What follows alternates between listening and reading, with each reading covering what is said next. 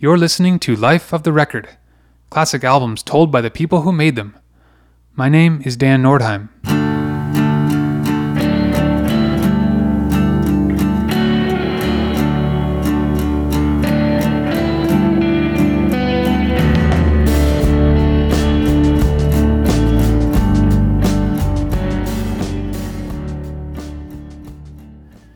The Replacements formed in Minneapolis, Minnesota in 1979 by Paul Westerberg, Bob Stinson, Tommy Stinson, and Chris Mars. They released their first 4 records on local indie label Twin Tone Records, including Sorry Ma Forgot to Take Out the Trash, Stink, Hootenanny, and Let It Be. In 1985, they signed to Sire Records and released their first major label album, Tim. Following the release of Tim, they parted ways with guitarist Bob Stinson, as well as their longtime manager Peter Jesperson. In 1986, they entered Ardent Studios in Memphis to begin recording as a trio. Those recordings ultimately became Pleased to Meet Me, released in 1987. In this episode, Bob Mehr, author of Trouble Boys, The True Story of the Replacements, and Luther Dickinson, son of the late producer Jim Dickinson, reflect on how Pleased to Meet Me came together. Additionally, we'll hear from Paul Westerberg himself in a 1987 Warner Brothers interview with Julie Panebianco. This is The Making of Pleased to Meet Me.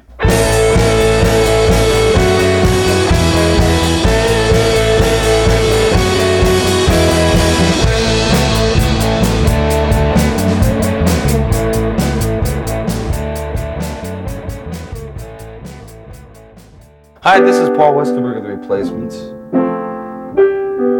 And, how you doing?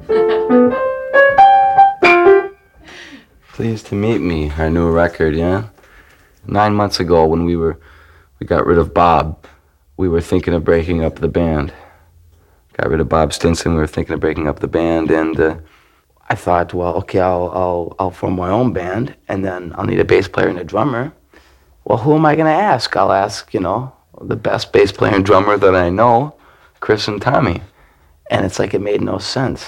So we, that was like one afternoon, I think, that we thought we would disband because we were very bored with not playing. We had played for 7 years, and we all of a sudden stopped playing because I broke my finger in New York one night, and because of Bob's drifting away from the group. And, we were afraid for a while, and we didn't know what to do.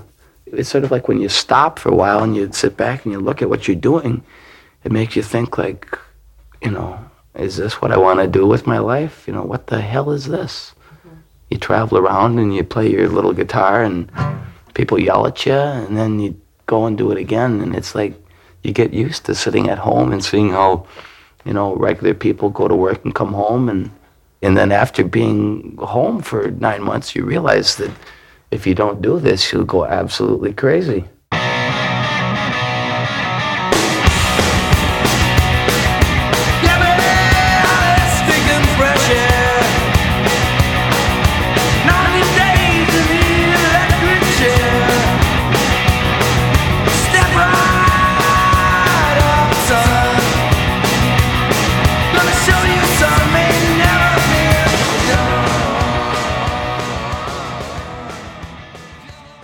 This is Bob Mehr, author of Trouble Boys, The True Story of the Replacements. I'm also the co-producer on a series of Replacements reissues, including Pleased to Meet Me, the Deluxe Edition. I think with the Replacements, they were always on the verge of spontaneously combusting probably throughout most of their career. But certainly with Bob being out of the band, with Paul having essentially threatened to quit rather than fire him, with Tommy and Chris sort of making the tough decision of which way to go and ultimately deciding to sort of forge ahead with Paul and with the band. They had a lot invested in this band, both in terms of their personal lives. I mean, Tommy had never done anything. He dropped out of school. They were all dropouts, essentially. Paul had been a janitor before the band. I mean, they understood the opportunity they had, and I think they also understood the power they had as a group, even as a three-piece without Bob, that they had a chemistry that was unique and rare amongst rock and roll bands, and it would have been foolish to sort of just walk away from that. And as it happened, things worked out well enough with Jim Dickinson as a producer and at Ardent and in Memphis that the band decided to forge ahead and really start making Pleased to Meet Me in earnest. I'm Luther Dickinson, son of Jim Dickinson, the producer of many records, including The Replacements' Pleased to Meet Me. I was here to talk about our family's contribution to the Pleased to Meet Me project. You know, as they said, they came down to Memphis to break up. They were already a 3-piece down from 4. They had been sending in demos to the record label of songs that, you know, were like droppers, quote unquote, like, oh, they're going to hate these songs so bad that they're going to drop us. We'll never make this record, you know? So they weren't even sending in their best songs. These songs are called like Distortion Lake and Beer for Breakfast, you know, some hilarious songs, but not, you know, not the anthems of Bastard of the Young and Left of the Dial. And so they came down to Dad and started recording these. And then they were also getting wasted and recording covers and switching instruments. Like Dad would play guitar. They did Route 66 and Tossing and Turning and just jamming and having fun. But it sounded good and it felt good. And it turned around to where they started going for it and bringing in some really serious songs. Going down to Memphis was it was the coolest thing we ever did. It's fun because we knew we wanted to record somewhere else. We actually we recorded first in Minneapolis at Blackberry Way. We did some demo stuff. We were planning on recording here, and after cutting a few things, we thought that it would be good for us to try it somewhere else where we wouldn't have the distractions of being at home, where you can go home at night. And it's much better. I mean, for us, we recorded like 6 or 7 records at home, and to be able to not go home and be comforted at night, it's better for the music in a way because it makes you think of nothing but the music. Otherwise, you have distractions at home and you get a little lazy, I think. Not that we worked that hard, but... The idea of Dad's of misery sticks to the tape, you know, is like cut it loose and fast and fun. He would avoid beating up musicians and playing the song to death. He did not like recording like that. He wanted to get not just the first take, he wanted to capture the rehearsal, the rundown, you know. So he would always be recording. And once they saw they could trust Dad and that he wouldn't burn them too hard, but also he would have to ride their own ebb and flow because he said, you know, they could not play first thing in the day as they were sober, you know. And then as they started getting drunk, they got better and better. And then they could really play good for like 15, 20 minutes. And they would get too drunk and fall off, you know. So he said each day's window of opportunity was really small, you know, and he would capture the best performances he could. Jim was just the perfect guy at the perfect moment to sort of help the Replacements through their uncertainty. Jim was the right guy for a number of reasons. Jim came from a background working with difficult artists. In fact, I think he almost romanticized difficult artists. And so he was, and the Replacements being quite difficult historically and particularly at that time, you know, he knew how to handle them probably better than most producers. Also, he was coming at it from a different perspective. He wasn't a major label hit maker as such. He had worked with, as I say, difficult personalities, whether it was Alex Chilton or Ry Cooder, and gotten the best out of them. He had a saying, he would be like, do not go sober on my session. He was like, do not enter rehab right before we make our record. He was like, that's not the artist I want. He wanted it to all perpetuate and lift the music to a place that wouldn't have been gotten there in a sober state of mind. You know, Jim was just one of those guys that would do anything to get the record that he needed. In the liner notes to the box set, I lead with a quote where he says, making records is just about tricks. You know, I've learned a lot of tricks. The record is there in the artist's mind. The trick is getting it out of them and getting it onto the tape. And I think he was able to do that, you know, through a combination of charm and skullduggery and persistence. And I think he really did a lot for the Replacements at a time where they were maybe open to new ideas, open to new approaches, open to a new way of working, because they were a little bit uncertain and not as sure-footed as they might have been had Bob Stinson been in the band. What we've changed as far as recording is we've taken our time, which is something we rarely do, just because we're very impatient. And it was the best thing in the world for us. It got boring, but it also got the better songs. If it would have been up to us, we would have been done with the record in a week. Like always, we pretty much record and then maybe overdub a little later, but this time we would actually play songs over and over and over till we actually got the beat down. Chris was a big factor in this one, where Dickinson, the producer, got Chris to play in time. And of course, by that time, Tommy and I were, bored shitless. Beep! So we would try it the next day. But just the fact that we took a little longer, I think, paid off. Memphis production, Memphis musicians were real focused on the rhythm section, especially the bass drum. They just couldn't help it. This is part of the Memphis sound and the Memphis aesthetic. It's like it's bass drum heavy, it's dance music. And Dad said that Chris had never really thought about his foot that much, He was just playing drums. All I know is what my father said was that to make Chris concentrate on his bass drum, he went and stole a huge toxic waste barrel and put it in front of the bass drum with microphones all around it, saying that was how they were going to get that polluted sound, and it was literally like toxic waste, like some nasty barrel.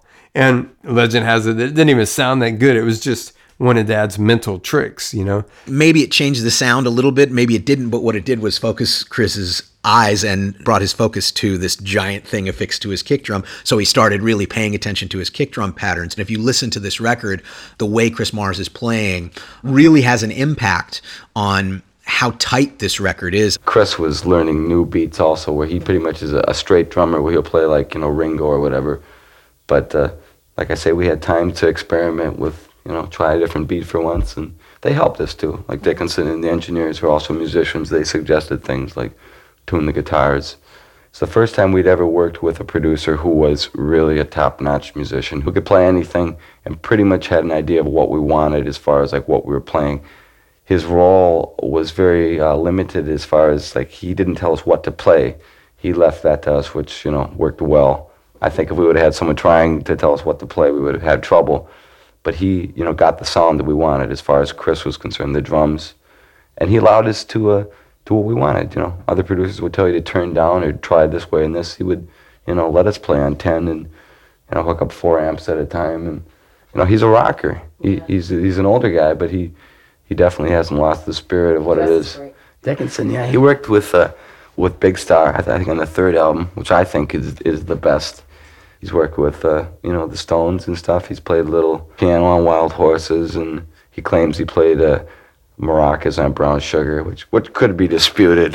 But he was all about sleight of hand and hypnosis and distraction. Like, he would tell stories about Sam Phillips and Chips Moman until they were bored to tears and then send them on their way. If they started arguing, he would just leave the room and let them sort it out. When he would come back, they would just be playing music, and they had sorted it out. And that's brilliant, man. Not only as a producer, but as a father and as a band member. That is a genius move to like literally have the foresight to take yourself out of the picture and not get involved and let them sort it out. With the Replacements, that worked because he was able to, having been around Memphis music and all these legends for so many years, able to distract them, cajole them, trick them, know when to leave them alone, know when to push them. He just pushed all the right buttons or laid back in all the right ways. Dickinson, I think, just knew by training, by instinct, how to get the best out of people. And I think he applied that maybe better than he ever did on any record with Pleased to Meet Me. Really, it was a pinnacle of Dad's career for sure, the relationship that he and the Replacements had. And it's funny, Dad had a speech that he would tell like musicians when they would second guess themselves, like, I'm worried about selling out or this or that, or like, remember back when you were a little kid in your bedroom strumming on a tennis racket, it's like you weren't dreaming about some punk rock ideal of not selling out at that point. You were dreaming about being a rock star. It's like you got to do what you got to do, and you owe it to the music once you get it going. And the Replacements, man, they were going for it.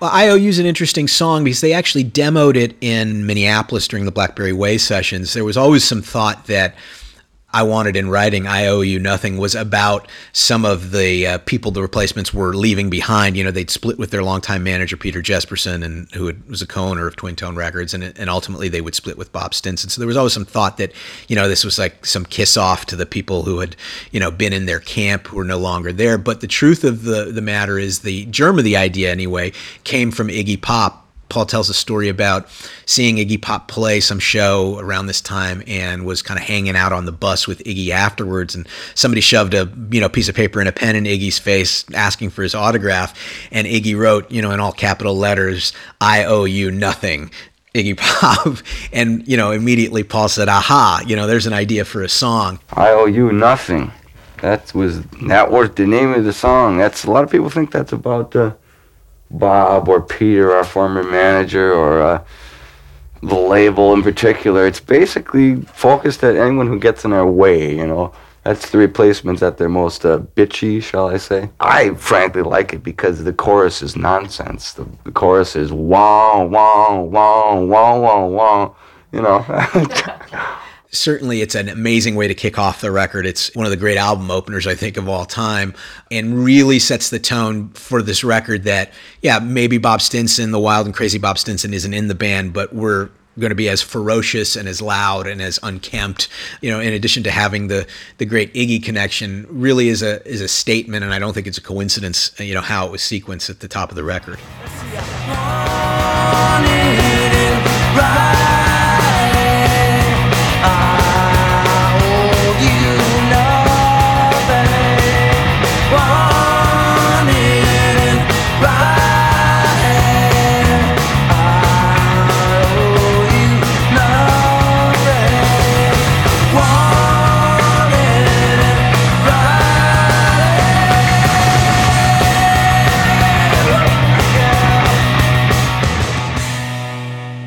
As far as writing the songs, working with Tommy and Chris, Alex Chilton, for instance, was a song that I wrote, and I pretty much wrote all the songs. The songs that we're all credited with are songs where I would come up with the major idea and not want to do it, and through Tommy and Chris's insistence or exuberance, they would show me that the song was worthwhile, and they would suggest, you know, tempo, or do this. I mean, they never really suggest lyrics or anything like that, but, you know, that constitutes writership in my mind, just the fact that they wake me up to realize when we have a good song.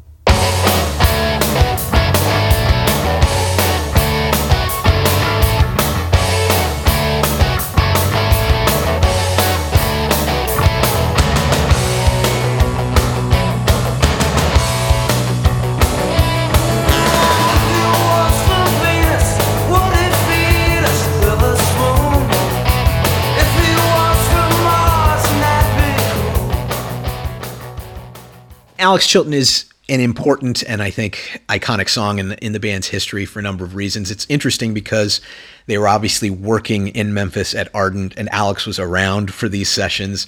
They'd had a relationship with Alex dating back to 1984, and in fact, the show that was supposed to be the Replacements' big major label showcase at CBGB's in December of '84, Alex opened for them.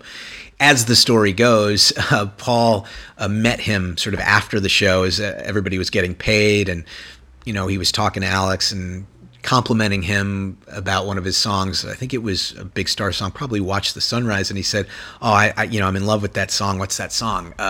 And the idea was kind of because people, me in fact, would come up to Alex. I think the first time I met him, I was a little drunk. And I said, you know, "Alex, I'm a big fan of yours. I'm in love with that one song. What's that song?" You know, I mean, he gets that all the time where people know who he is and know, you know, September Girls, or I still don't know the song that I love. It's the second to the last one on #1 record. I was, you know, been in his presence where people come up and say, you know, I'm in love with that one song. I mean, I'll sing it differently, but I think I hit all bases on that. I think it's I'm in love with that song, with the song, and what's that song, and with this song. You could take your favorite and sing it through every time. So the line, it comes from a real place. And then the next day, Peter Jesperson and Paul met Alex near where he was staying at St. Mark's Place. And Alex was, hanging out by the trash and fiddling with his stash. And so the song is really colored by a lot of real things in Paul's first impressions of meeting Alex and knowing him. Alex Chilton is, I'm happy to say, a friend of ours. Alex is a strange guy where it's difficult to get close to him and to know him. I'm still kind of in awe of him when I meet him and we get together. We hung out in Memphis a little bit, and I figured I wanted to write a song. I wanted to bring it right out into the open. I mean, a lot of bands are influenced by him and will coyly lift a phrase or a riff or something from him. I figured just come right out and write a song about him. What's wrong with that? I mean, everyone else pays homage to him in, around the barn kind of ways. Alex is one of the best songwriters in the world, and, I like the guy, and what the hell? That's great. He paid us $50.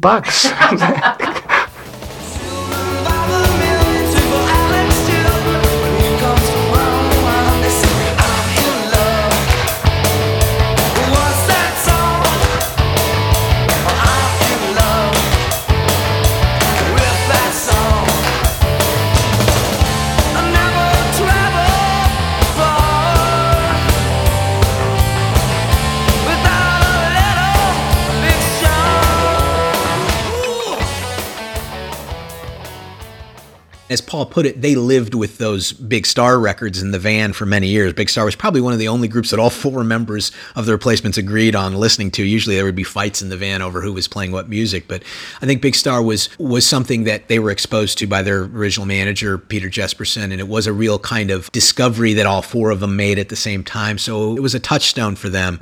And I think it was a touchstone because Big Star, especially at that point, as I say, was a band that, nobody had heard of, nobody knew. Their records weren't available. They were a band really lost to history. And I think that was both interesting to the Replacements, thinking like, wow, you can make records as great as these and nobody knows who the hell you are.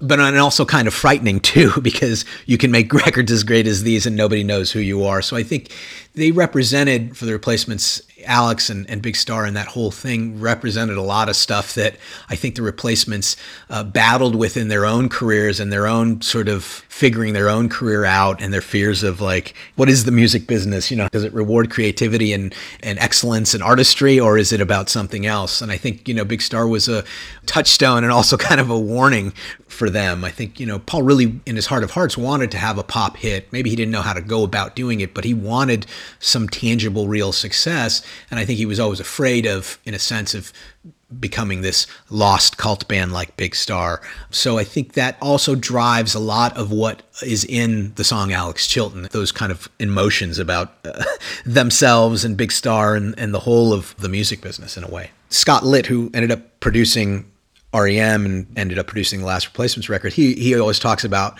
well, if that song had been called Buddy Holly, it might have been like the Weezer hit, But calling it Alex Chilton, I think people at Warner Brothers even were like, who's Alex Chilton? They were mythologizing a guy that most people at the time in 1987 didn't know, So it's kind of funny in that sense. Now it's seen as this great tribute to this great artist and cult hero. But at the time it was, probably left a lot of people scratching their heads. We want people to know who Alex is, who never heard of Big Star. And it's like, it's our way of like, he doesn't need our help. He doesn't want our help, but damn it, he's going to get it. Whether he likes it or not. There's no doubt about it that because Big Star was recorded at Ardent, the Replacements were like, yeah, let's do it. There would be no Big Star, but for Ardent Studios, they never had any success whatsoever, but they made 3 amazing records that were so influential, even though they were barely even released. So I think when you look at it through the filter of Alex Chilton and Big Star, it makes perfect sense that they came to Memphis, The story was that Alex was supposed to actually play on the song Alex Chilton, and I think they were a little embarrassed to play it for him, so they'd always turn it down if Alex was ever in the studio at the time.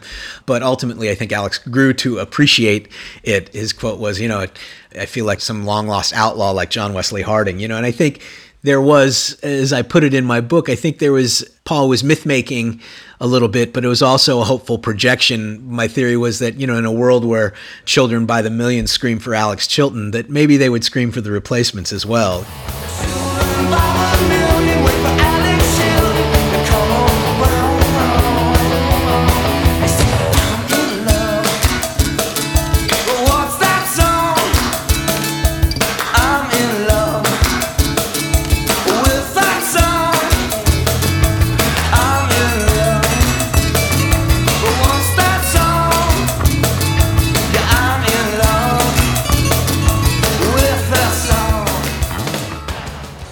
This is definitely before the idea of alternative rock as a powerful commercial medium really existed. I mean, this is 4 years before Nirvana, and even a year really before REM would have a pop radio hit. So the Replacements really were kind of on the leading edge of all that. There was a sense of the Replacements' self-awareness of being part of this major label machine, hence the very iconic album cover of Paul wearing a torn and tattered shirt, shaking hands with a suited and bejeweled Rolex-wearing record executive.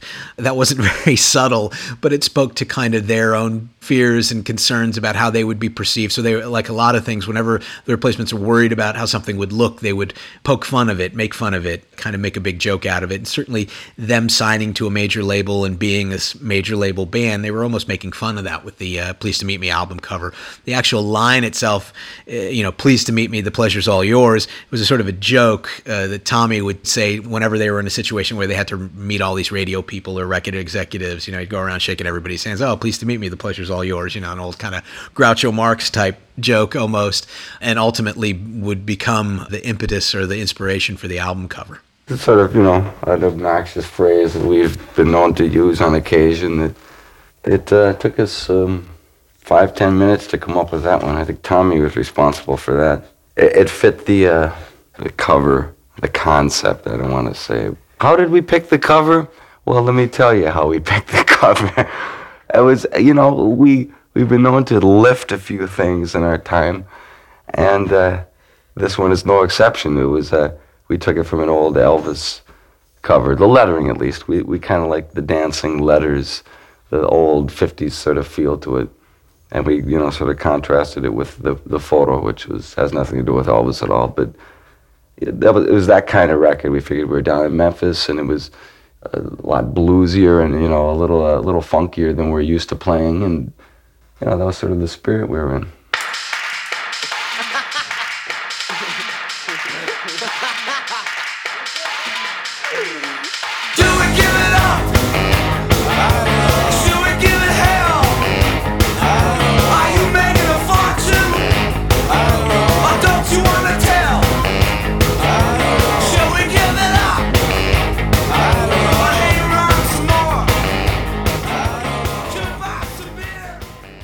Paul always referred to this as the State of the Mats, being their nickname, State of the Mats address. It's one foot in the door, the other one in the gutter. It really is Paul taking a look at the band. And I think at this point, they're getting into the major label experience. They're dealing with lawyers, they're dealing with A&R men, they're dealing with a whole record-selling apparatus that's there to serve them. And, they were never comfortable in that. And I think Paul was always hyper aware of being in the maw of this machine, this, record-making, record-selling industry. And I think once they signed to Warner Brothers, a lot of their songs are about that. And it's about them being on the verge of something. There was a lot of expectations for the Replacements. I think a lot more so than a lot of alternative bands that got signed, because I think people saw they had potential to transcend, indie rock or alt rock or college rock and become the next great American rock and roll band. And so when he sings, I got one foot in the door, one foot in the gutter, that really is kind of his sense of where the band was. I don't know is our battle cry on tour, It's like, I don't know. It's like, where are we going? Where are we staying? Where are we sleeping? Where are we eating? When do you go on? I don't know.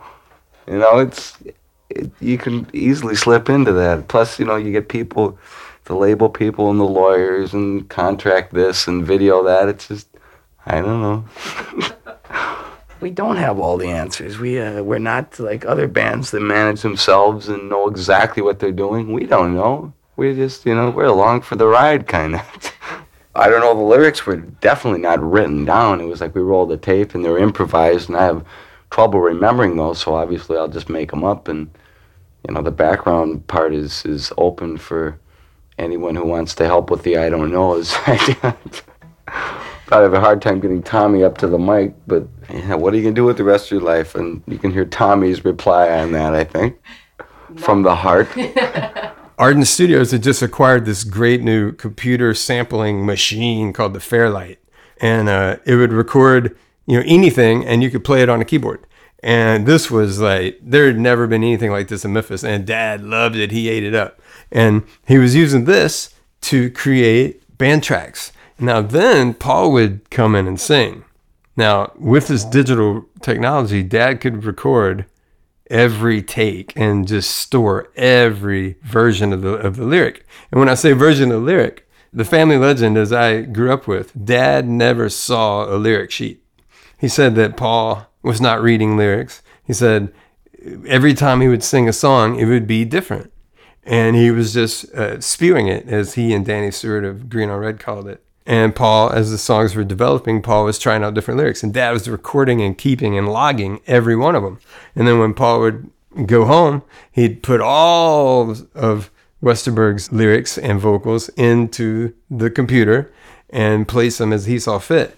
And a great example of that is, can I use your hairspray? Like, who's the guy behind the board? They say he's a dope. These are just freestyle funny things that Paul was just throwing off take after take after take. And Dad would just put them together. And the funny thing about when you fix a musician's music, like if you do it in their face, some people might get uptight. But if you do it on the sly, then they're like, yeah, that sounds really good. That's better than I even remembered, man. That sounds pretty good, And there's a funny story about Westerberg coming in while Dad was working on some of the vocals. And Westerberg saw Dad touch the keyboard, and Paul's voice came out of the speaker. And he was like, yo, is that me in the box? And Dad was like, that's you.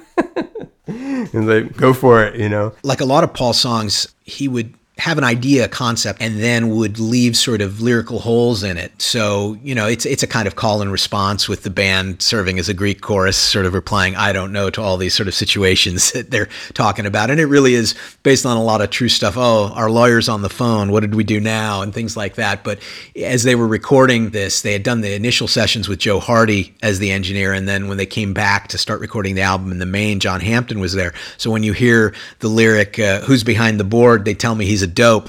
That was them sort of poking fun at John Hampton. So, once he got into the studio, once he got into the vocal booth, he would improvise and change and come up with things on the fly. And some of the most memorable things in replacement songs are not the things that were written and rewritten and labored over, but were things that were, just on the spot improvisations off the top of Paul's head. And so you get great moments like that.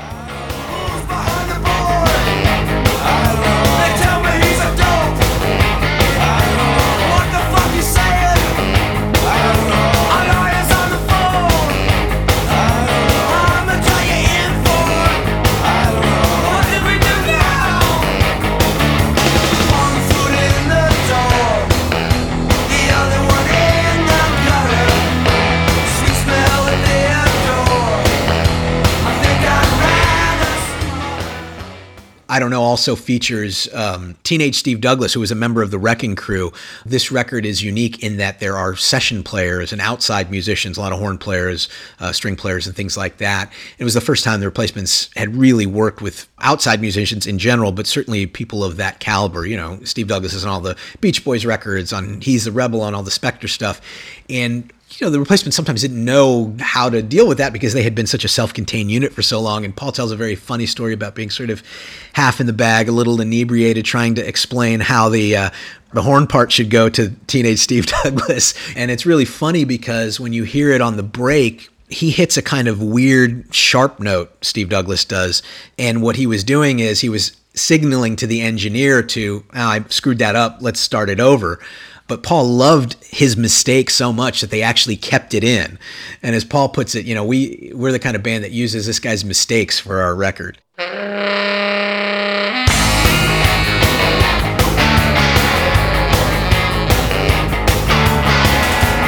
guys still around? I don't know. What you gonna do with your life?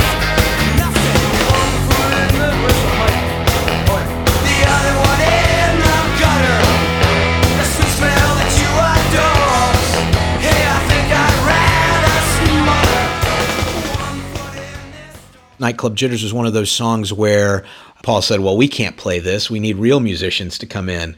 And that was one of the songs where Dickinson sort of left them alone with a piano and a stand-up bass. And he left the room for 15 minutes. And when he came back, they were at it. They were playing it. And what you hear is the track there. So I think this is one of those instances where they were really trying something outside the box, unlike anything they'd done musically. And it took a little while for them to work their nerve up to do it. But Jim just left the room. And, as he puts it, I came back 10 minutes later. They were playing it. And I think it was one take or two takes. And that was the track.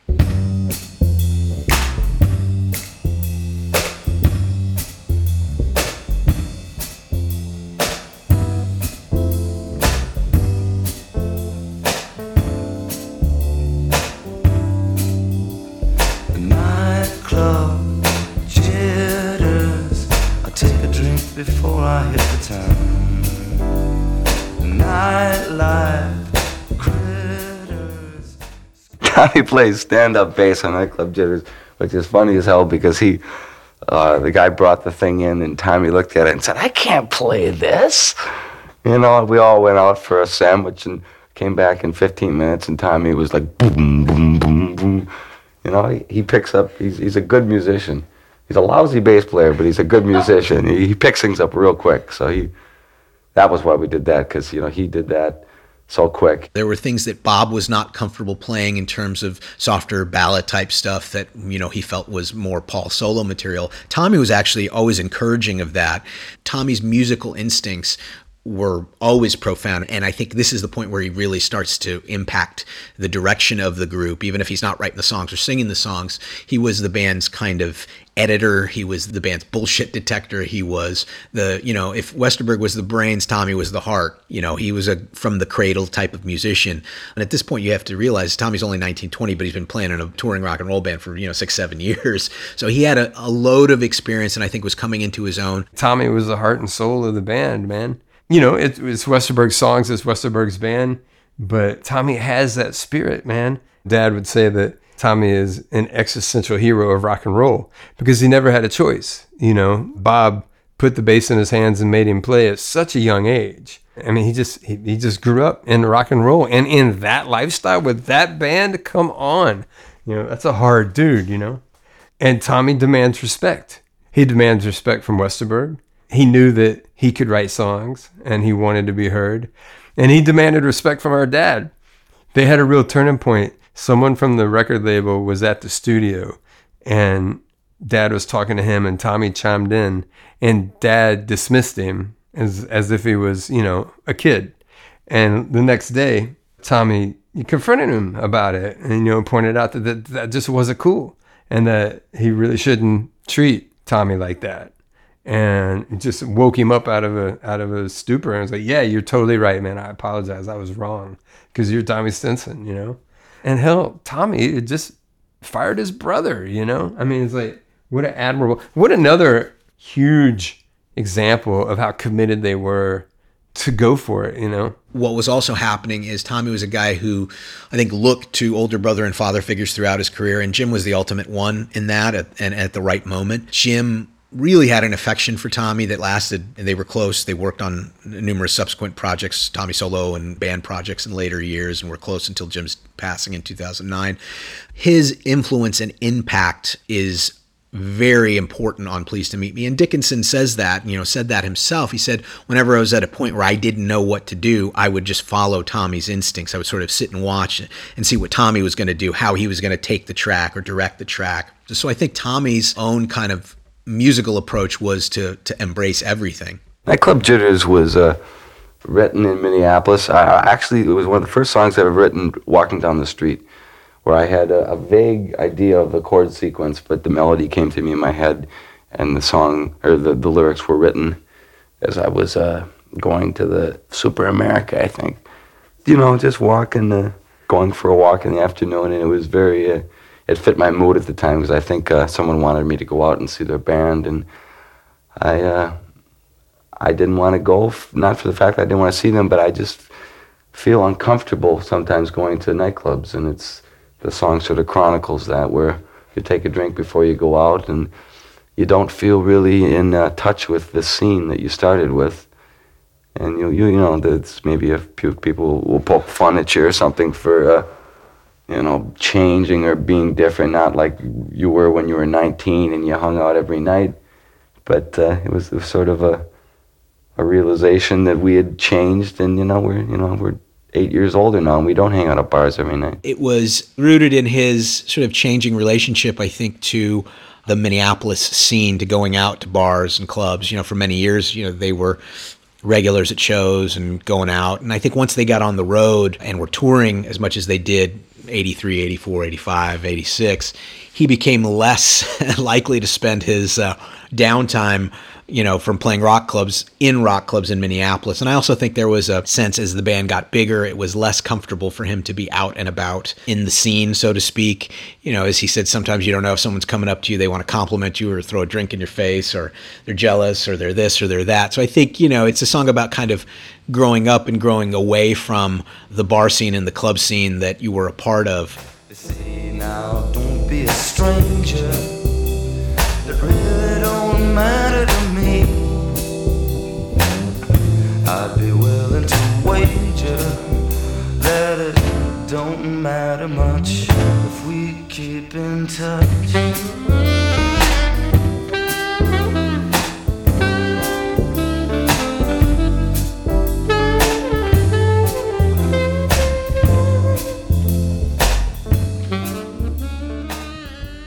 Part of what Dad would do as bands would come to Memphis would be he would introduce them to people and hire Memphis musicians to play.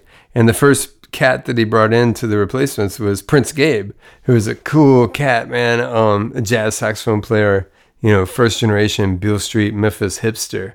And Prince Gabe charmed him, you know, and that saxophone solo is so beautiful, you know. Dickinson was very sensitive and cognizant of how he wanted to introduce, you know, sort of outside musicians onto a Replacements record, something that had never really happened before. And so he picked as the first person to kind of bring in Prince Gabe. He was a guy that I think Dickinson knew, even though there were probably better horn players, better saxophone players in town. I mean, Memphis is a city full of legendary saxophone players. But I think Dickinson knew instinctively that the guy that the Replacements would respond to and who would really gravitate towards and love was Prince Gabe. And sure enough, he came in and he played a killer solo, and they just loved the guy. And in fact, you can hear at the end of the track after his solo, he came out of the studio playing his solo, and you hear some clapping. And that was the band really clapping for Prince Gabe after he'd played his solo. They loved it so much. Prince Gabe did pass away 2 days after he played the sax on Nightclub Jitters. And it was, you know, very sad, but we got his last notes. What can I say? He's played everywhere. I mean, as soon as we walked in, he was talking about all the times he'd played Minneapolis, and, you know, he'd played everywhere, and he'd pretty much been a nightclub man for the past, 15 years or so.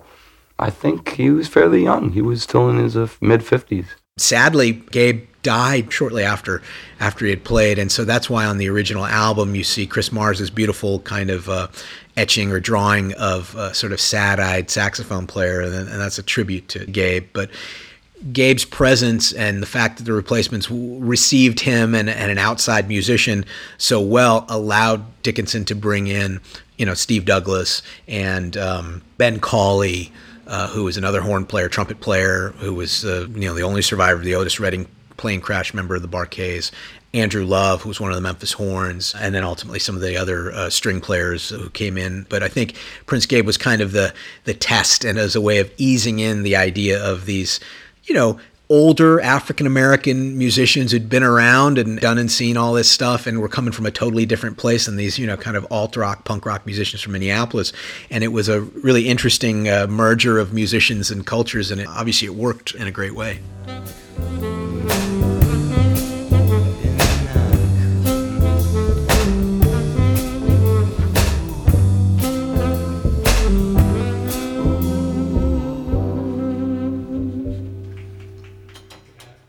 Paul's thing at the beginning was he started the sessions, as was his one, he started combative and then ultimately sort of came around. I think Dickinson had to win him over, and I think Dickinson won him over by not confronting him. Paul famously started, I think their first meeting, he told Dickinson, I'm not going to give you 100% because you don't deserve 100%. And Dickinson was sort of taken aback by that. I think he had heard that expression and that sentiment expressed by some of the African-American musicians he'd worked with over the years, some of the R&B guys and blues guys, but he had never really heard that from one of these young sort of alt rockers that he had worked with. As like Paul said, he wouldn't give 100%, but like Dad said, by the time it was over, after he sang The Ledge, first take, once again, not belaboring it, there's the performance. Dad said that Paul gave him 110%, you know.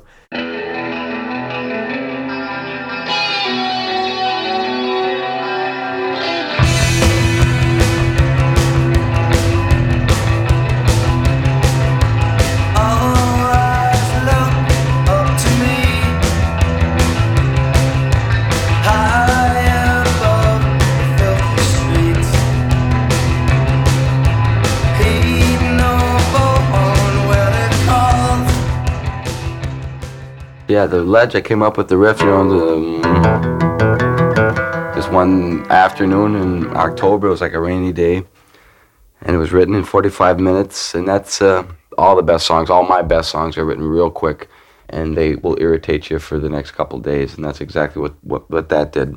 It was written, and I couldn't think of anything else but that, and I couldn't wait to go and practice. I wrote it on a Friday afternoon, and couldn't wait till Monday we got together.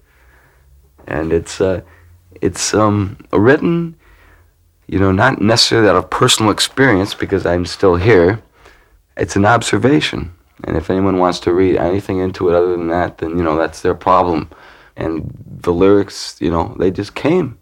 It was like, I didn't have to sit, I didn't have to think, you know. It was just wham, wham, wham. I turned on the little tape recorder. I had it on the ironing board. And it was partially out of the way I had felt at certain times in my life, you know. I figure if you're going to kill yourself, you kill yourself. But I had tried to commit suicide once, I think, when I was younger. And I can still feel how I felt then. I mean, not like now that I'm totally, you know, A-OK and the happiest guy in the world. I mean, I'm doing fine. But I can feel for people that feel totally lost and have no one to turn to. So it was written sort of half of my own experience and half of, you know, maybe me trying to feel how it is to be up there on the ledge. And it's not written in any way to condone that kind of stuff. You know, obviously it's bullshit, it's wrong. But to someone who does it, it's pretty selfish. It's I guess it's selfish, but you know, I can't even say that. It's sad. It's sad more than it's selfish or anything. You know, I wrote the song about it because I can feel it. Watch me fly and die, watch me fall. I'm the boy they can't ignore. For the first time in my life, I'm sure all the love sent her high to pledge won't reach the ledge.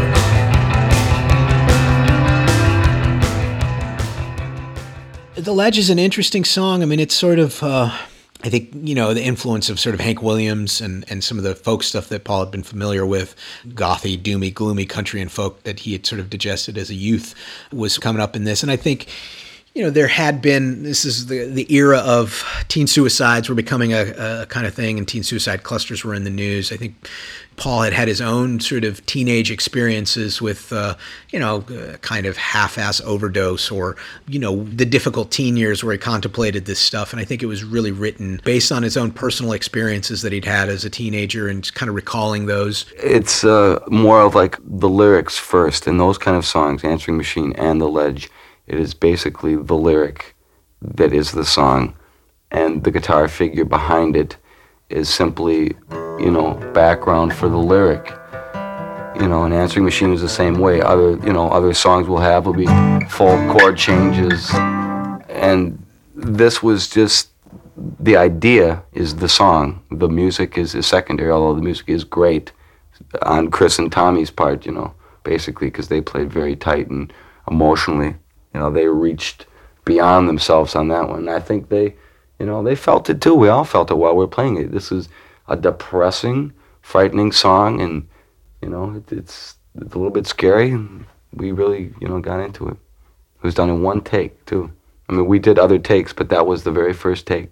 And we did it 40 other times, and we realized that the first one was the best. You know, I remember Dickinson just being completely, and the engineers at Ardent being completely overwhelmed at Paul's performance on that song, his vocal performance, and they cut that track, I think, live in one take. But yeah, I think everyone was amazed that they, you know, were able to kind of pull that out of themselves. And I think after the song was over, after the take was over, everybody sort of felt like they'd experienced a guy jumping off of a building, they'd experienced a suicide.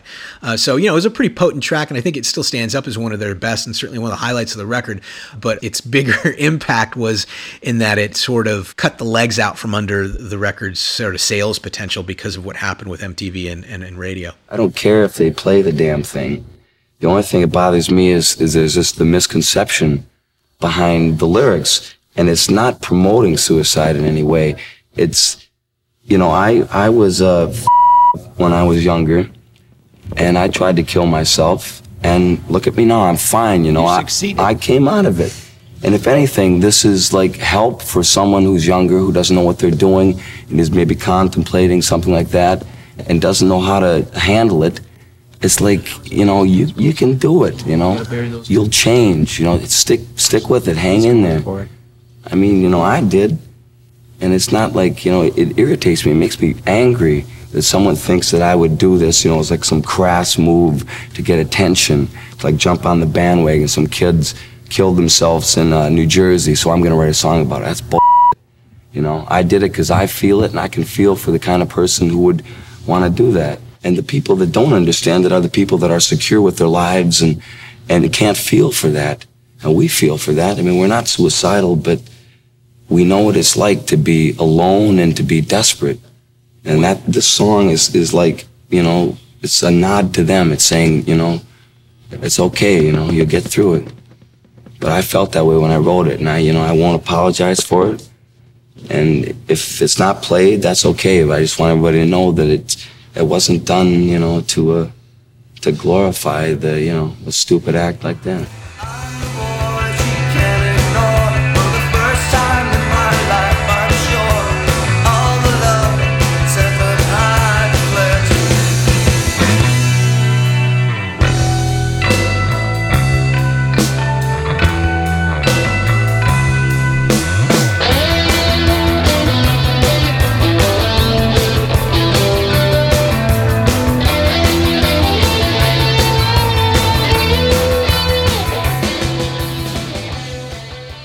This was the song that was picked as the first single for the record by the Warner Brothers radio people, I think because they felt like it had some potential as an AOR radio hit. You know, sounded a little like Blue Oyster Cult, or is a little bit more of a conventional rock song in its own way. Had a hot solo, kind of minor chord sort of feel to it that you could almost hear on radio. So they started playing it, and they made a video for it, even though the video was just sort of static of the Replacements kind of eating their lunch. And coincidentally, there happened to be a number of teen suicides, one teen suicide cluster in New Jersey right around the time, shortly before the release of the song. And I think MTV, which was New York based and sort of in the backyard of where all this stuff was happening, they got cold feet about the subject matter of the song. And it wasn't, you know, the kind of thing where you could sort of change, you know, as far as a video. It was the song itself, the whole theme of the song. There was nothing you could change or edit to make it acceptable. So MTV stopped playing The Ledge, which it had started to play a little bit. And in kind, MTV being sort of the leader at that point in terms of what was getting played both on video and in radio stations followed suit and took the song off the air. So it really kind of cut the legs out from this record as far as radio went, which is just kind of, you know, the Replacements made a lot of their own bad luck and dumb luck in their career, but this was one of those things where, you know, they had potentially a kind of hit song, or at least something they were working to radio, and people getting very sort of nervous about the subject matter of the song at the time because of these teen suicides. You know, it pulled off MTV, pulled off radio, and they had to move to another track, which ended up becoming Alex Chilton in terms of what they were pushing to radio. Paul always said, listen, you know, this is a depressing song about teen suicide, probably wasn't exactly going to light up the charts, but it did certainly impact the album, and I think made everybody a little gun shy about their relationship with radio and MTV at that time. So, yeah, and then, of course, a few years later, Pearl Jam's Jeremy is sort of addressing similar kinds of things, and My theory is it was easy for MTV to kind of take a stand against the Replacements. They weren't hugely popular. They didn't have a lot of sway. Again, that's one of those cases where that was a bit of bad timing and bad luck for the Replacements, unfortunately.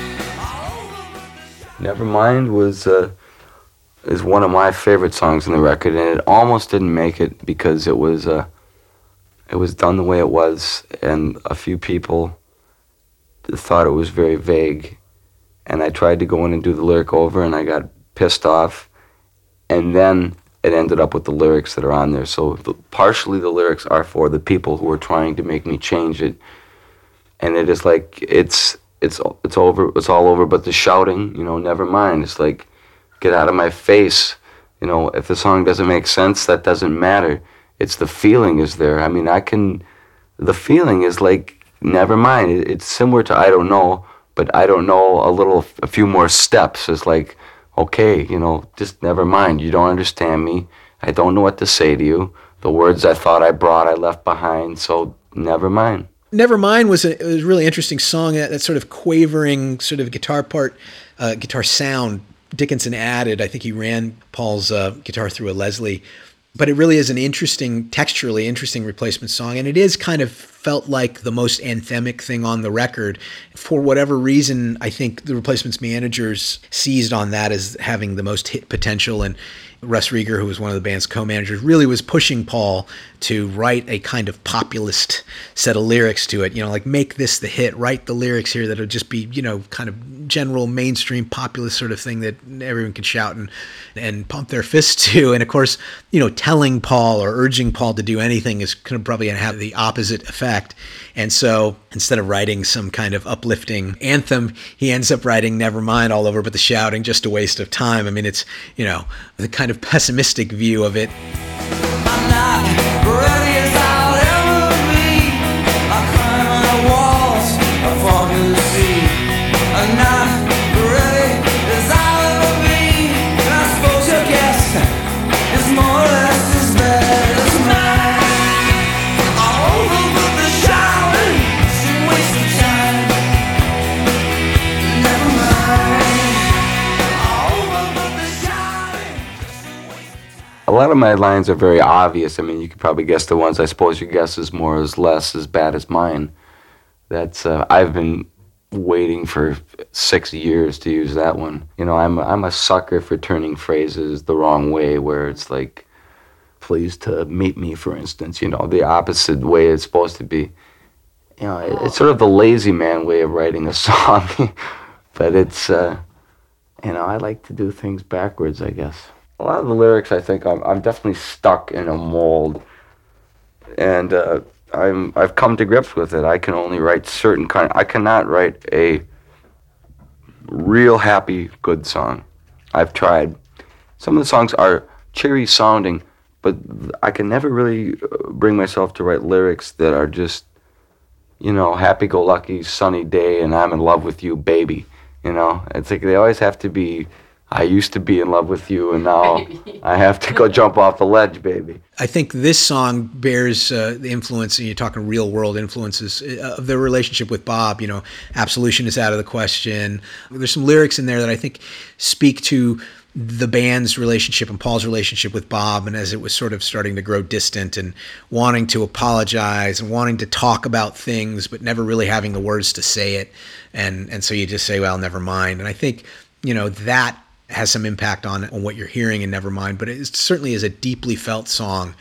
Yeah, I mean, a line like absolution is out of the question. There's probably some guilt about having to part ways with Bob, but also, Paul came from a big Catholic family, and, I think there was a lot of Catholic guilt woven into his lyrics, or that sensibility certainly was not far away from his writing. I think he writes very much like somebody who grew up in the bosom of the Catholic Church, and guilt and revenge and all those sorts of ideas, I think, are sort of deeply embedded in what he wrote and the songs and in his life, and so I think that's the really kind of why I think Westerberg is such an effective songwriter, and why his songs are so timeless, in that more often than not, he's not conjuring characters or scenarios. He's actually writing about a life he's lived and the feelings he's felt in a way that he somehow manages to make mostly personal, but just universal enough that at least, maybe not tens of millions of people, but enough people sort of feel them. And I think if you feel Replacement songs, you feel them deeply. And if you feel them as a band, you feel them deeply. And I think a lot of that is down to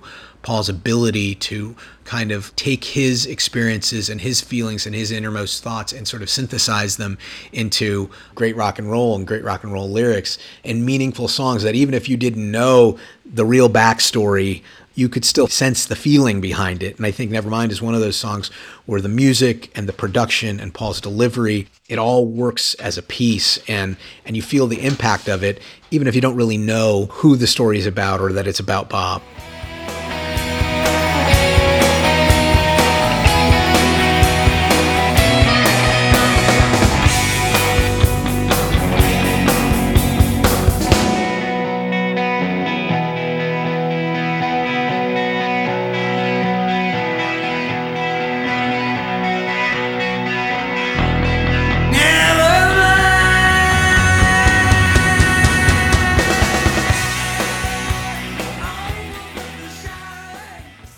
Valentine is, I'm still deciding what it's about.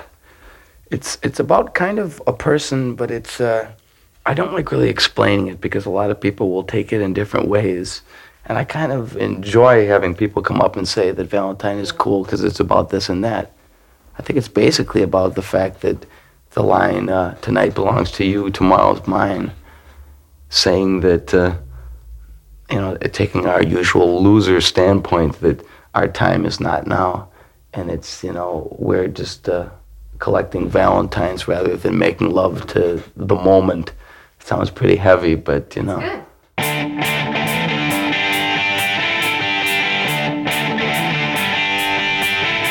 you wish upon a star that turns into a plane, and I guess that's right on par.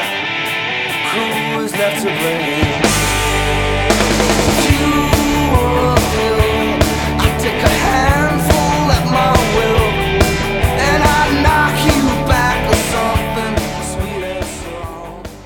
The opening of this is, when you wish upon a star and it turns into a plane. I think that's such a brilliant thing, because how many times we've all kind of looked up and seen a sort of twinkling star and then realized it's a plane. I mean, it's such a simple little detail, everyday thing, a common thing that people have experienced, and he turns it into this really whip smart opening for the song, and you're already off balance, with the first line of that song. So is this a happy song? Is this a sad song? Is this a gut punch ending? What's going to happen? And I think most Replacement songs, there is a twinge of sadness and pain and heartbreak at its core. I don't think there's anything as a completely happy Replacement song. Certainly, maybe the sort of their early punk rock stuff had an emotional thrust that was upbeat or defiant. But I think once you get into this kind of mid-period, classic Replacements mid-period from Let It Be On, Paul's songs were always twinged with a bit of heartbreak at their core, even his love songs. The vocal I like, because there was some controversy there that someone thought it didn't sound terribly spirited, which it doesn't. But that's kind of what I liked. It sounded like I was very tired and sort of weary of the whole thing, and it fits the song well. So we had to have a discussion about that. They thought it should be belted out more, like stridently singing, "Tonight makes love," And as it is, it's sort of weary of, like, our day will come.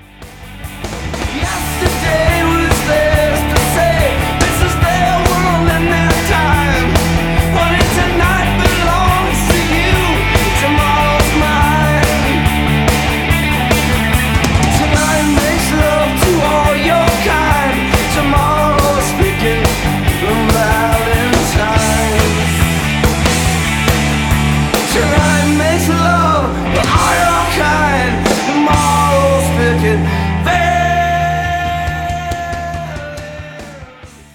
Valentine was something where I think they had cut it and hadn't quite finished it. And when they had the playback for the label, Seymour Stein, who was always conscious of costs and financial details, said, well, the album was so short, it was just over 30 minutes. He was worried that maybe it would get tagged as an EP because of the running time. So he said, put another song on. And so that's why when you hear it, it really doesn't have a bridge, and they just sort of repeat the first part. And so it was a last-minute addition, but I think it actually is a really not only an important song in Paul's catalog, but it really kind of makes the album, brings a real balance to it in terms of, you know, a kind of emotional content.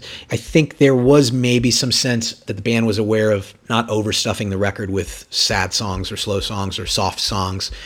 Some of that was a perception thing. I think, you know, Bob being out of the band, who had been the sort of wild and crazy sort of beating heart of the band, they felt like they didn't want to be seen as too soft, you know, coming on the heels of Bob's departure. So I think maybe that went into some of the thought process of what they put on and what they left off.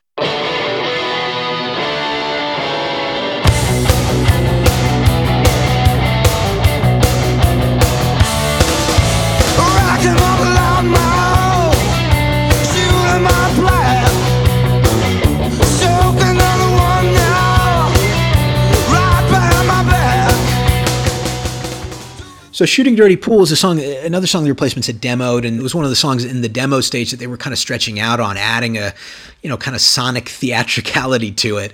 It was a rock and roll song. It was about, you know, rock and roll loudmouths, about people they dealt with. It was specifically, I think, inspired by one promoter in New Jersey who they'd had some sort of issue with, and Paul had it out with him at one point. I guess it's a cliche, but it's sort of aimed toward journalists and people that thrive on spreading rumors, you know, which, as everyone knows, is bullshit. Do yourself a favor, get yourself a spine. Everybody's choking on the grapevine.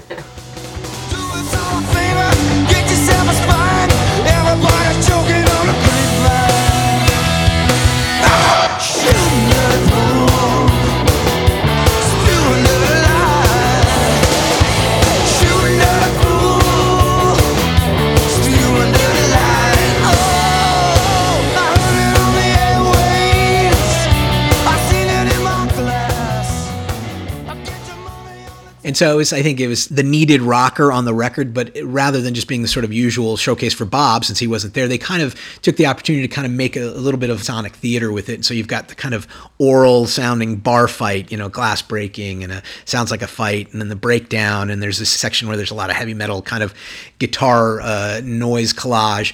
And Dickinson was really into that idea and running with it. And so he proposed kind of really building that aspect of the song up. This song, Shooting Dirty Pool, Dad had a vision. He wanted to make a music video of this song, and he envisioned a bar fight in the instrumental section, and he was trying to musically illustrate the sounds of a bar fight. And so they broke some glass and they were making noise. And in fact, as part of it, enlisted his 13-year-old son, Luther Dickinson, who's now went on to become a guitarist for the Black Crowes and leads his band, the North Mississippi All-Stars, to come in and play because he was adept at making these sort of heavy metal Eddie Van Halen kind of guitar noises. Dad saw a way in, and he got permission from the band, bless their hearts, to bring me in to make some like heavy metal guitar noises, you know? So we did like the Steve Vai laugh from the Crossroads soundtrack. You know, backstory, like Dad had just finished doing the Crossroads film score with Ry Cooder, which is where the Karate Kid gets the blues and goes to the crossroad looking for Robert Johnson's lost song. And Steve Vai, this was really his biggest early break, was in the film playing like this crazy animated heavy metal guitar. And he totally charmed Dad. And Dad was like, I want you to make that Steve Vai laugh. You know, wee, wee, wee, wee, wee, wee, wee, wee, wee. He's like, I need you to do some of that Eddie Van Halen two-handed tapping. You know, and I could just barely do any of it. So anyway, he got okay from the band to bring me in. And I went in to Ardent and played some guitar noises that he put into the computer and placed as he saw fit. Why'd you get a haircut, sister? That's it.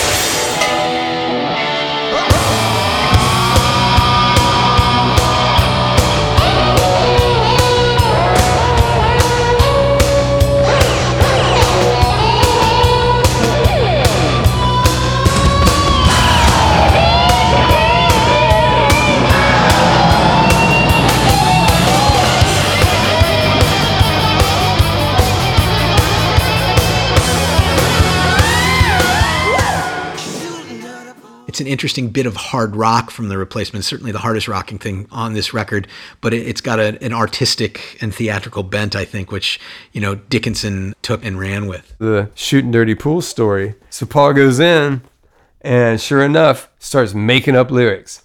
And I knew, because I was intimate with the song, I'd heard all the rough mixes. And he was making up new words. And when it came to the bridge, he said, "You're the coolest guy that I ever have smelt. Ain't a notch on nobody's belt." And I laughed out loud in the control room because I just thought it was funny and I knew it was a new line that I hadn't heard before. Later, Dad let me in on the joke. That the joke was on me because I put on what I thought was my cool shirt and I smelled like a middle school homecoming dance, you know what I mean? And because I had some cheap cologne on my dirty shirt. And Westerberg was making fun of me on the mic. Maybe my greatest claim to fame. Oh man, it's not the guitar solo. It's the fact that I inspired the rock and roll lyric. Coolest guy I ever have smelt.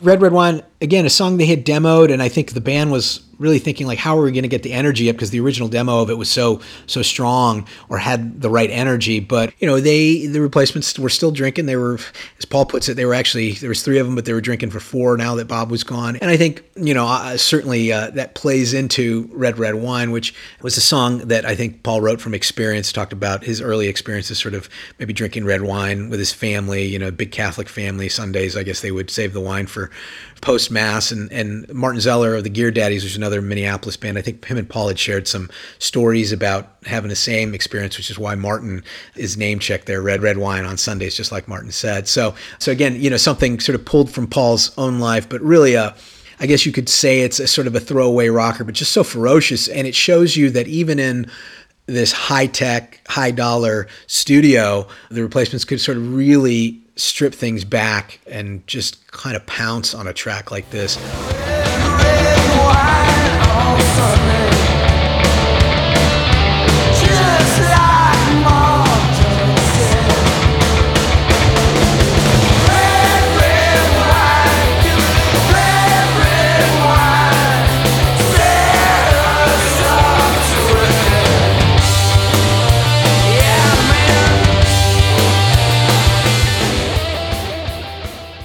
I was studying Paul's guitar techniques because he was using altered tunings, which we grew up with in our community, but not the way Westerberg was doing them.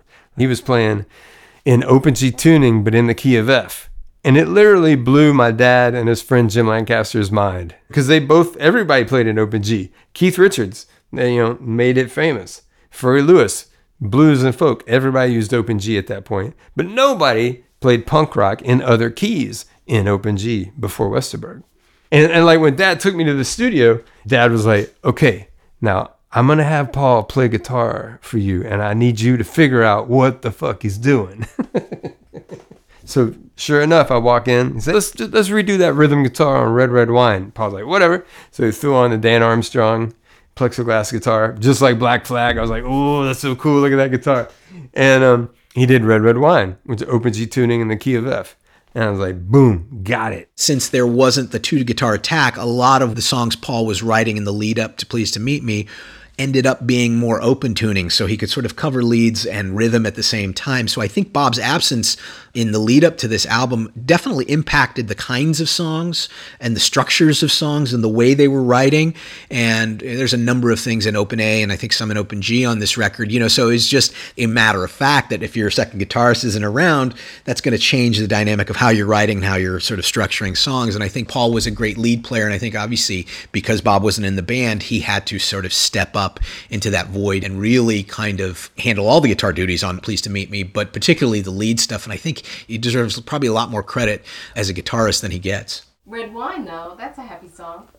Well, it's supposed to be, but I never feel happy when I hear it. I guess that's what I mean. When I hear Red Wine, I get a little mad. And I'm not anger, but I think just the fact that it is a rock and roll song. I just, I tense up a little, and I want to like hit something. It doesn't make me like relax and go do do do do do do. It's it's like. Rawr. I mean, I could see how you get a giggle out of them, but they're not real happy songs. It's sort of like working man, frustration release song or something. Paul always said the Replacements are two kinds of bands. We can be one kind of band on stage, one kind of band in the studio.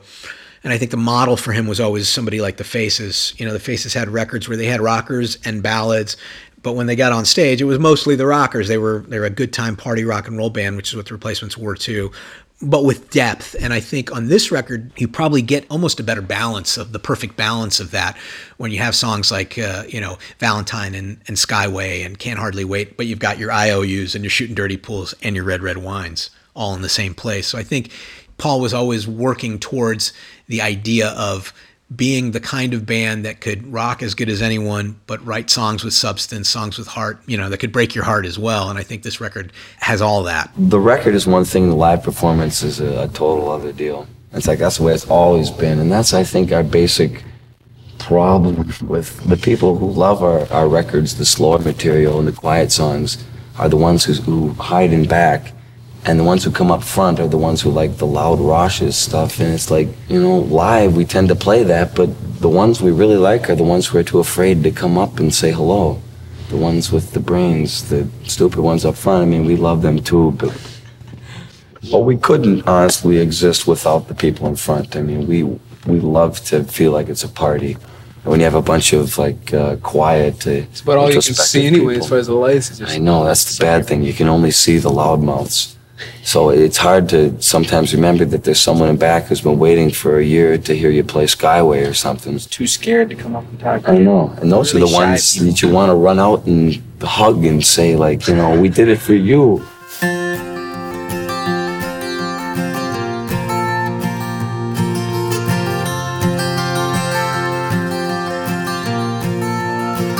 You take the Skyway high above the busy little one-way. In my stupid hat and gloves at night I lie awake, wondering if I'll sleep, wondering if we'll meet out in the street. Skyway. A lot of people don't know what the Skyways are. They don't have skyways in too many places. I know, that's kind of why I liked it too, because it's our own little private song for Minneapolis. They're basically the sidewalks above the street because it's too cold in the winter to walk in the businesses, feel they'll get people to come downtown. It's like you can walk for miles and not ever go outside. You can walk around the whole city through the Skyway system. And it's generally the people who are shoppers and work. And so this song was sort of written from the point of a guy who's, like myself, who I don't go up in the Skyways, I mean, what do I have to do up there? I never go shopping or anything, so I sit down there and watch the people walk by. Skyway is an interesting song in that it's, certainly the most Minneapolis-specific thing, or one of the most Minneapolis-specific things they wrote. I think early on, because they had never really traveled outside of Minneapolis. The Replacements, or Paul, even in general, hadn't been outside. There's a lot of songs on their first record, Hanging Downtown and Raised in the City. They're really about Minneapolis. But I think, as the Replacements got on the road and their universe expanded, he was writing more about the different people and different scenarios and different places. I think the road became, I think that's why his songwriting opened up really through Let It Be and into Tim. But I think being away from home, recording in Memphis and being away from home for really pretty extended time had a bearing on him really kind of focusing on Skyway and getting just the hometown details right. Obviously the Skyways are the sort of interconnected walkways above downtown Minneapolis. And I think, again, this is another unrequited love song, told from the perspective of a guy like Paul who isn't a shopper or a worker, and he's just sees the apple of his eye, or this girl walking up in the Skyway, and finally works his nerve up to go and kind of brace her and see her and talk to her, and he's in the Skyway and he looks down and she's on the street. Again, it's a little bit like Valentine, where it's like, that gut punch, bittersweet kind of twist to the song. All in one day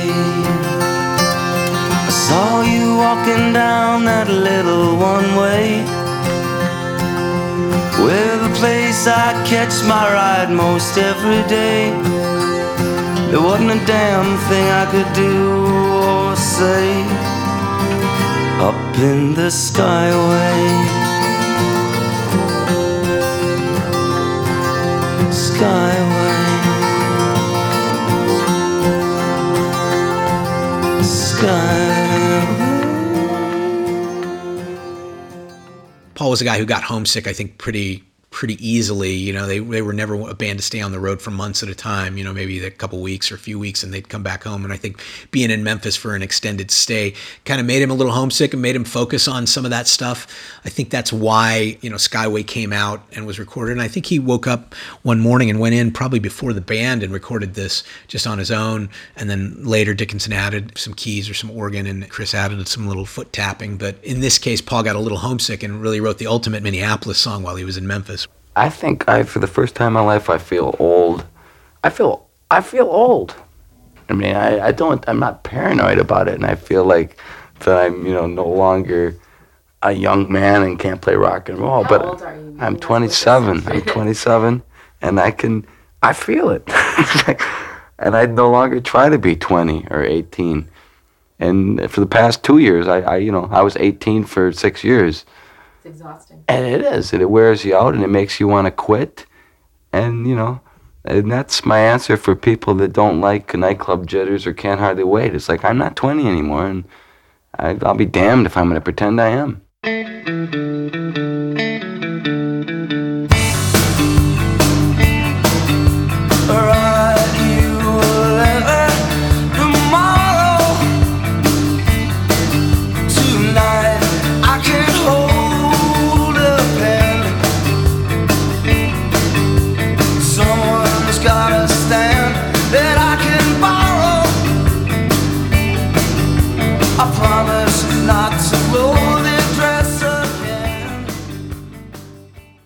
Can't Hardly Wait was the song that wouldn't die. You know, it had been in the Replacements repertoire at that point probably for 3 or 4 years. I think he wrote it in 83 or 84. It was certainly being played live on the Let It Be tour. They tried recording it at least 2 times before this. They'd done some demos actually with Alex Chilton of it. They did 2 versions, a kind of full band version and then an acoustic kind of ghostly version that Paul had done in an air shaft at at Ardent Studios. And then they tried recording it again for Tim, and somehow Paul never liked how it sounded for whatever reason, although I think all 3 of those early versions of them are outstanding, but somehow it just wasn't to his satisfaction. And so it kind of got put away, although they would still play it live occasionally. So for all intents and purposes, it seemed like Can't Hardly Wait was never going to be recorded or released. But I think the band's A&R man, Michael Hill, suggested that they try it one more time in Memphis. And I think because they were working in this higher level studio with Dickinson, I think they thought, well, okay, well, let's try it. Let's try it here and see if it works. And I think they did a few versions of it at a kind of, you know, the typical pace and tempo they'd been playing at, more of a kind of fast, upbeat number. And for some reason, again, it wasn't clicking. And I think one morning they came in, maybe a little hungover, and tried it again. And this is the song that I think they really took on the Memphis musical personality. I mean, they slowed it down, put a little more slack into the riff that threads the song. I think Chris Mars, you know, he's playing a little bit behind the beat in a kind of classic Al Jackson, Booker T and the MGs Memphis style. And then I think that's when the song really kind of came to life. Can't Hardly Wait was a funny song because we'd had it for 3 years and we tried to record it, I think, on the last 2 records. And we had frankly gotten a little tired of it. And so we tried to do it differently. We figured the song's either dead forever or we're going to do it differently and I'm going to change some of the words. So we did record it differently, very quietly. I think probably because I was hungover that day. And I couldn't stand hearing a loud guitars. I mean, people are going to think like I was picking up Replacements trying to have a hit, but basically I was hungover and I couldn't stand my guitar loud. So we started off with the quiet guitar, and everything sort of fell in from there. After the quiet guitar was on, we figured, let's put horns on and then strings, and it got, a little out of hand. But the lyrics were rewritten the following night. Not entirely, but the crack in the drape was right from the Holiday Inn in Memphis. Yeah. And I'd always shied away from writing a road song, like here we are on the road and ain't it hell. But it is. Lights that flash in the evening,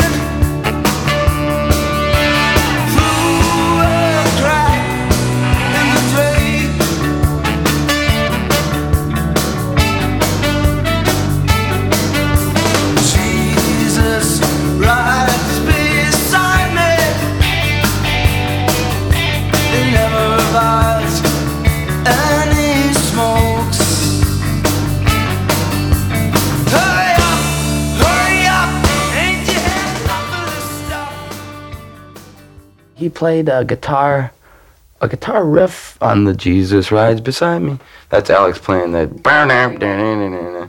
The line, Jesus rides beside me and he never buys any smokes. I mean, it's country corn, and it's true. That's great. I wrote it on an acoustic guitar. I came up with the riff first, the da-da-da-da-da-da. You know, sort of like... No, it was more like this. You know, then I refined it after a while. You know, but Chris and I actually recorded a version that was just, you know,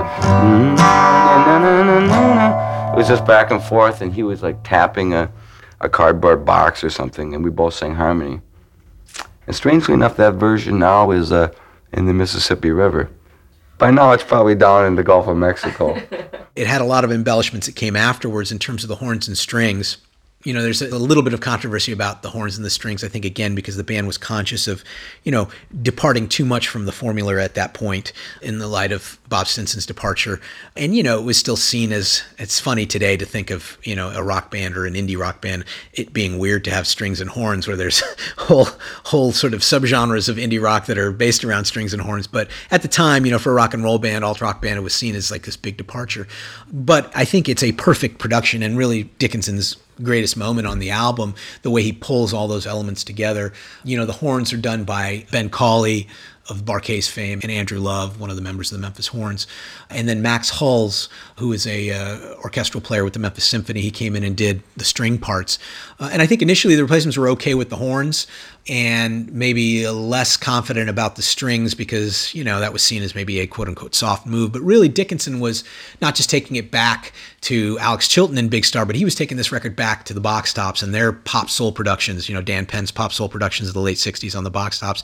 And that really was based on this kind of combination of horns and strings. And I think that's what you get. So it's really one of the true Memphis moments on this record. It blossomed into the grand production that it is today, which is the Memphis horns and the strings, which I have grown to accept.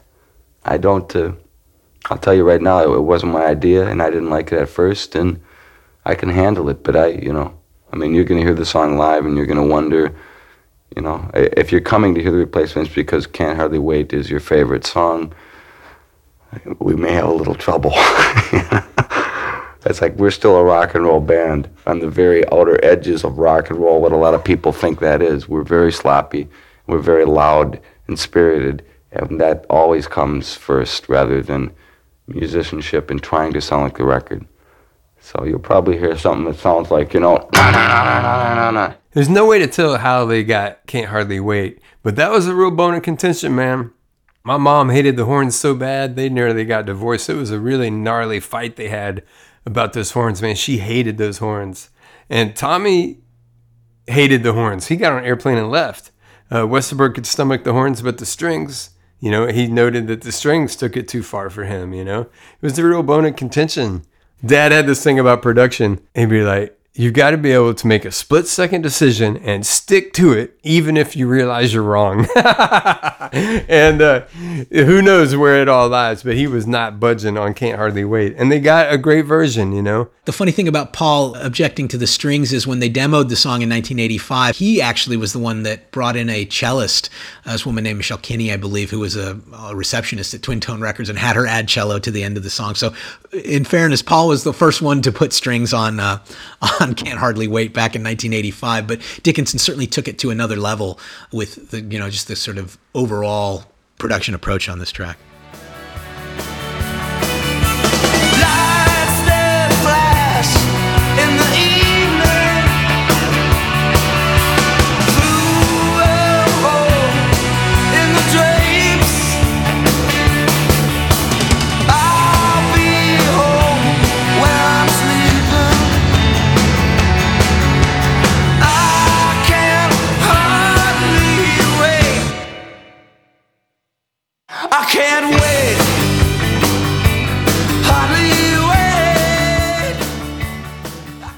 The record company was really high on what the Replacements had done on this record, so much so that they picked up the option on their contract to which Paul famously replied, "Suckers." But Warner Brothers was so high on this record that they actually threw a playback party in Memphis so that people could hear the record, and they flew in 30 or 40 people from all over the country, from New York, from Los Angeles, and their other outposts, to come listen to this record, really to get people excited to promote and sell this record and take the Replacements to the next level. Seymour Stein, their label head at Sire, was really kind of, I think Seymour understood in the same way that Dickinson understood that the Replacements were a unique rock and roll band that was part of something, part of this bigger thread in American music. And I think when you listen to this record, that's true. And I think people were really excited, when they had this big playback party in Memphis. Everyone went away thinking this is going to be the record that broke the Replacements. As it turned out, because of the controversy with MTV and The Ledge, it didn't quite happen that way. But also, I think the radio environment, alt-rock radio, was not really a band-breaking format at that point quite yet. That was still a few years off. So even though Alex Chilton and Can't Hardly Wait were kind of small alternative hits, it really didn't do enough to get them to sell 500,000 or 1 million records. Ultimately, the album doubled the sales of Tim and sold something like 250,000 copies, which at the time seemed like a disappointment. Now, of course, that's a massive number if any band sold that. But at the time, I think there was just some thought that their career would be accelerated. So I think what Pleased to Meet Me ultimately did was set up the next record. It only led to a lot more pressure on the next record, which ultimately, in a way, kind of hastened the band's demise. Paul always said, those last few years of the band, we were chasing a kind of success, pop success, and it really hurt us. And I think this is maybe the last album that, for a variety of reasons, they made as purely as any of their first 5 albums, where they made a Replacements record, certainly a different kind of record because of the circumstances and because of how they were working and who they were working with. But I think it was still a record that was relatively free from the pressures and expectations that would really kind of ratchet up and in some ways undercut and undermined the band's career over the last few years, going into the late 80s and early 90s. So Tommy and I were making his last Bash and Pop record during the reunion tour. We actually recorded in London, like the afternoon of one of the shows. And it was a song he wrote about the tour, about the experience of working with Paul again, after all this time. And Tommy was sad, man. He was disappointed. He really hoped that they would be able to form a new working relationship. But man, it's impossible to break those patterns and those personal habits. It's like a band has a chemistry and you fall into the roles. It's funny watching those guys in London. They're so funny, man. They got into an argument on stage, on the mic, during the show about the chord change to one of the songs. Afterwards, Paul made a disparaging remark about the chords of it's like 2 to the 5 to the 6, And Tommy's like, I play what I always played. And Tommy literally played it in his face on stage. And Westerberg's like, It's like, so funny. Like, they're still arguing about how certain arrangements of their own songs go all these years later. It's really sad that they're not still playing reunion shows. And man, I really hold my breath until the next one. I really look forward to more of that. It was so wonderful to see thousands of kids singing these songs and enjoying it.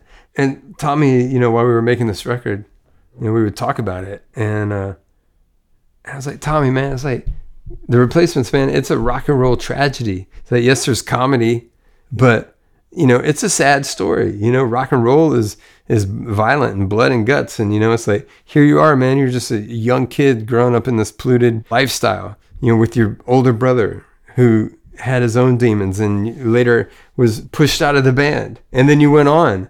And then the band finally broke up and you never got your due, bad record deals and bad business. And you never truly benefited from the fruits of your labor. And the Replacements, man, this is not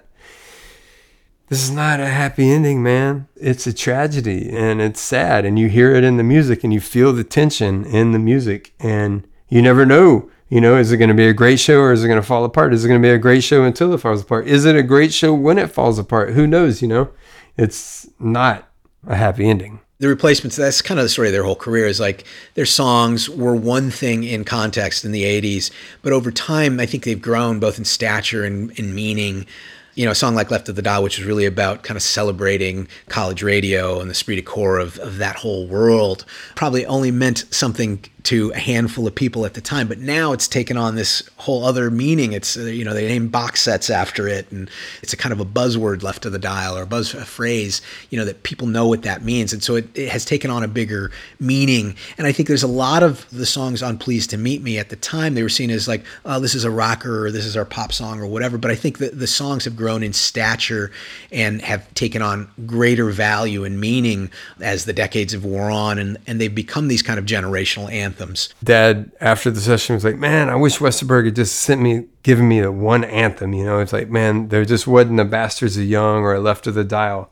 But in retrospect, man, I feel like Pleased to Meet Me is full of anthems, And what really brought that home was when they did the reunion tour, and to hear thousands of kids singing along to so many songs from Pleased to Meet Me, I was like, man, it's like you just couldn't see the forest for the trees, because, man, these tunes are anthems, Pleased to Meet Me is kind of that perfect combination of personalities, of Dickinson, of the engineers, of the session players, of place, of being at Ardent and Memphis, and the right environment, and of songs, certainly in the batch of material that Paul had. And in terms of performance, I think this is the record where Paul had to step up, Tommy had to step up, Chris had to step up, and they all did so in a way that really elevated not just the music, but I think elevated their own belief in what they were capable of. And I think it not only meant that the band was going to not break up as they had thought they might at the start of the sessions, but that they were going to go on and, hopefully reach even greater heights. Pleased to Meet Me, the story of Pleased to Meet Me is really a kind of transformative journey, and ultimately what you're left with is a classic album. We've been sitting around so long, we're so dying to play that I think that, I'm losing sleep already. We're not going to be touring we'll be touring in April, May, and June. And I'm already starting to lose sleep about it. It's like the first tour again. It's going to be great. So you can't hardly wait. I can't hardly wait. That's it? God, how cute. Visit lifeoftherecord.com for more information about the Replacements. You'll also find a link to stream or purchase Pleased to Meet Me, including the recent Deluxe edition. Thanks for listening.